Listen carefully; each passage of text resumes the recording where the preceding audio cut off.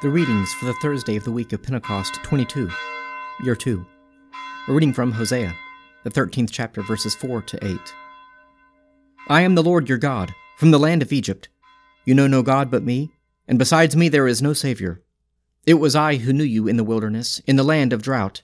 But when they had fed to the full, they were filled, and their heart was lifted up. Therefore they forgot me. So I will be to them like a lion, like a leopard I will lurk beside the way.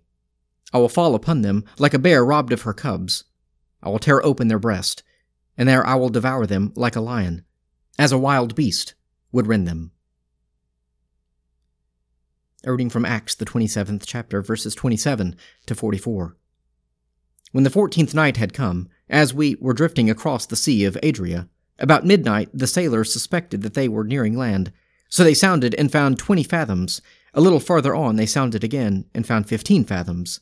And fearing that we might run on the rocks, they let out 4 anchors from the stern, and prayed for day to come.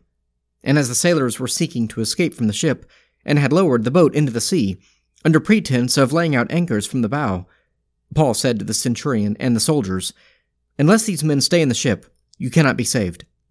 Then the soldiers cut away the ropes of the boat, and let it go.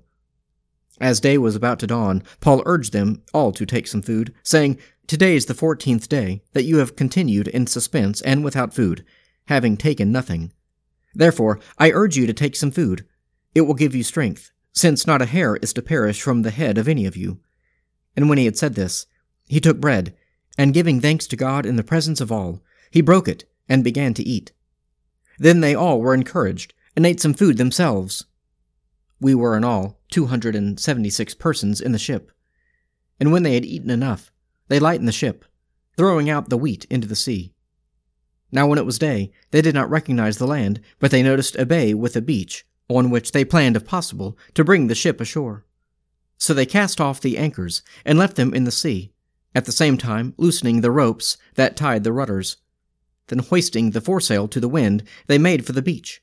But striking a shoal, they ran the vessel aground. The bow struck and remained immovable, and the stern was broken up by the surf. The soldiers' plan was to kill the prisoners, lest any should swim away and escape. But the centurion, wishing to save Paul, kept them from carrying out their purpose. He ordered those who could swim to throw themselves overboard first, and make for the land, and the rest on planks or on pieces of the ship. And so it was that all escaped to land.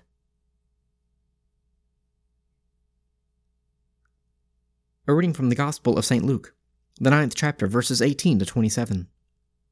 Now it happened that as he was praying alone, the disciples were with him, and he asked them, Who do the people say that I am?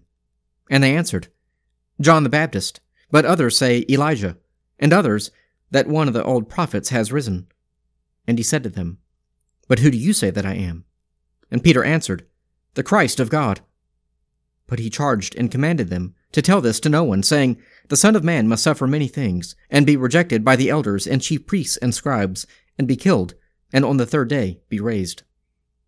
And he said to all, If any man would come after me, let him deny himself, and take up his cross daily, and follow me.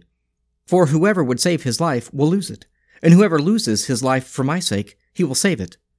For what does it profit a man, if he gains the whole world, and loses or forfeits himself? For whoever is ashamed of me and of my words, of him will the Son of Man be ashamed when he comes in his glory, and the glory of the Father, and of the holy angels.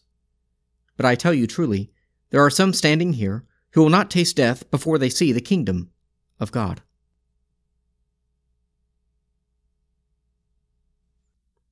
Psalm 119, Lamed.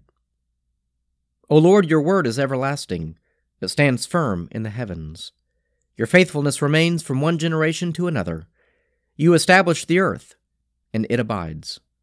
By your decree these continue to this day, for all things are your servants.